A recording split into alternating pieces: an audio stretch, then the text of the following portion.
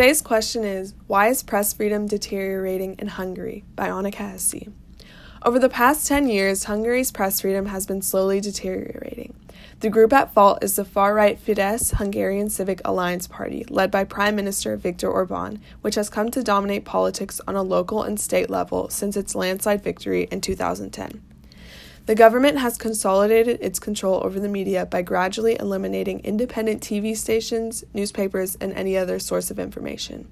A country that has dropped from 56th place to 89th place in less than 7 years on the World Press Freedom Index warrants attention from other EU states, but the European community has yet to take action.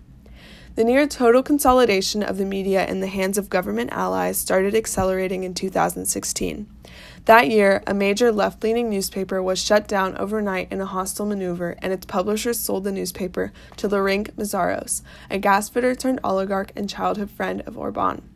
Afterward, Mészáros began building a media empire through the direct or indirect acquisition of television channels, dailies, weeklies, online media, and all of Hungary's regional newspapers. The last domestically owned independent TV company in Hungary, Hír TV, was turned upside down on August 1, 2018, by the sudden takeover of Mészáros, resulting in dismissals of outspoken leading journalists and an abrupt change of editorial policy. Government-friendly programs replaced previous ones reflecting independent views. In late 2018, Mészáros and the other government-friendly businessmen who had also taken over independently owned media sources gave up their holdings and offered all acquired outlets for free to Kezma, a pro-government media conglomerate.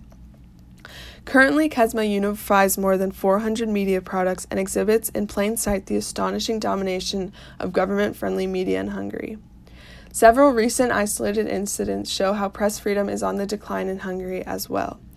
In January 2020, the Hungarian Civil Liberties Union reported that independent media sources were barred from covering Orbán's annual press conference without a legitimate reason. Additionally, an investigation in February conducted by Politico found that many journalists need to obtain special approval from their editors to cover specific topics like climate activist Greta Thunberg and immigration, both very controversial topics in Europe at the moment. The coverage of leading human rights organizations like Amnesty International and Human Rights Watch is also prohibited. Furthermore, journalists in Hungary face continuous attacks and intimidation daily. Smear campaigns brand them as Hungary haters or foreign agents. Female journalists in particular are subject to worse treatment. The International Press Institute documented various incidents of harassment towards female journalists. In one case, Rebecca Kulzer, a journalist with 444, was subjected to bullying, sexual violence, as well as public shaming when her picture was posted online. Phrases like "you stupid" and "I'm going to rape you" were commented on her picture. Because of this harassment, many female journalists have chosen to leave their bylines off of their stories. These acts, although not endorsed by the government, aim to suppress freedom of expression and have a frightening effect on journalists.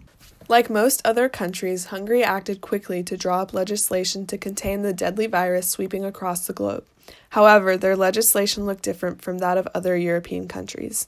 Their bill on the protection against coronavirus suspended parliament, mandated that no elections take place, and allowed Orbán the authority to rule by decree, giving Orbán a questionable amount of power indefinitely.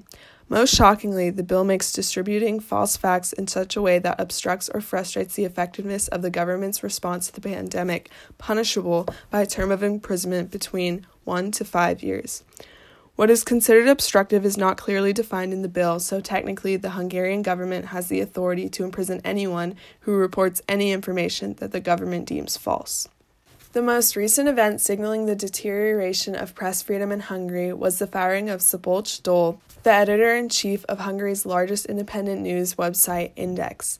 Months before his dismissal on July 22nd, a businessman close to Orbán named Miklós Vasily bought a 50% stake in the company that controls Index revenue and stream.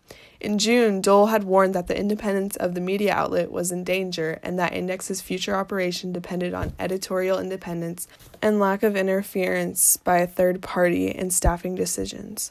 Laszlo Bodolai, the chairman of the foundation that controls the website, claims that Dole was fired due to his inability to calm internal tensions as well as low ad revenue, and he denied any threat to Index's independence. A day after his firing, journalists unanimously voted to reinstate him, but unsurprisingly, Baudelaire firmly rejected the proposal. In response, 3 journalists have resigned and many more are expected to follow.